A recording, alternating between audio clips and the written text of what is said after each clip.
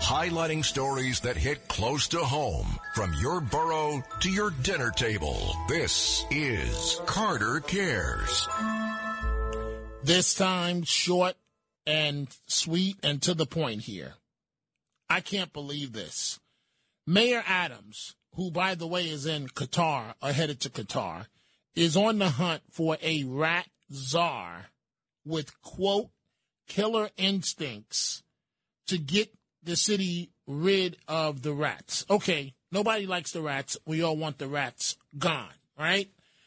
But the mayor has made reducing the city's rat population a top priority, which begs to say, Mr. Mayor, I wish you would show the same energy when it comes to reducing crime. But now the mayor is hiring a director of rodent mitigation to oversee the killing as many of the rodents in as little a time as possible. And the ad says, for this job, do you have what it takes to do the impossible? A background in urban planning, project management, or government. And most importantly, the drive, determination, and killer instinct needed to fight the real enemy, New York City's relentless rat population.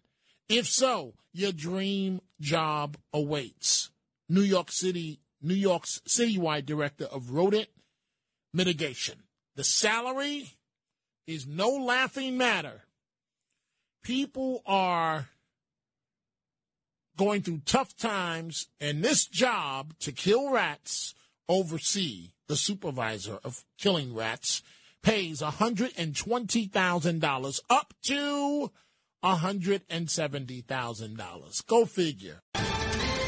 Ohio, ready for some quick mental health facts? Let's go. Nearly 2 million Ohioans live with a mental health condition. In the U.S., more than 50% of people will be diagnosed with a mental illness in their lifetime. Depression is a leading cause of disability worldwide. So why are some of us still stigmatizing people living with a mental health condition when we know all of this? Let's listen to the facts and beat the stigma. Ohio, challenge what you know about mental health at beatthestigma.org.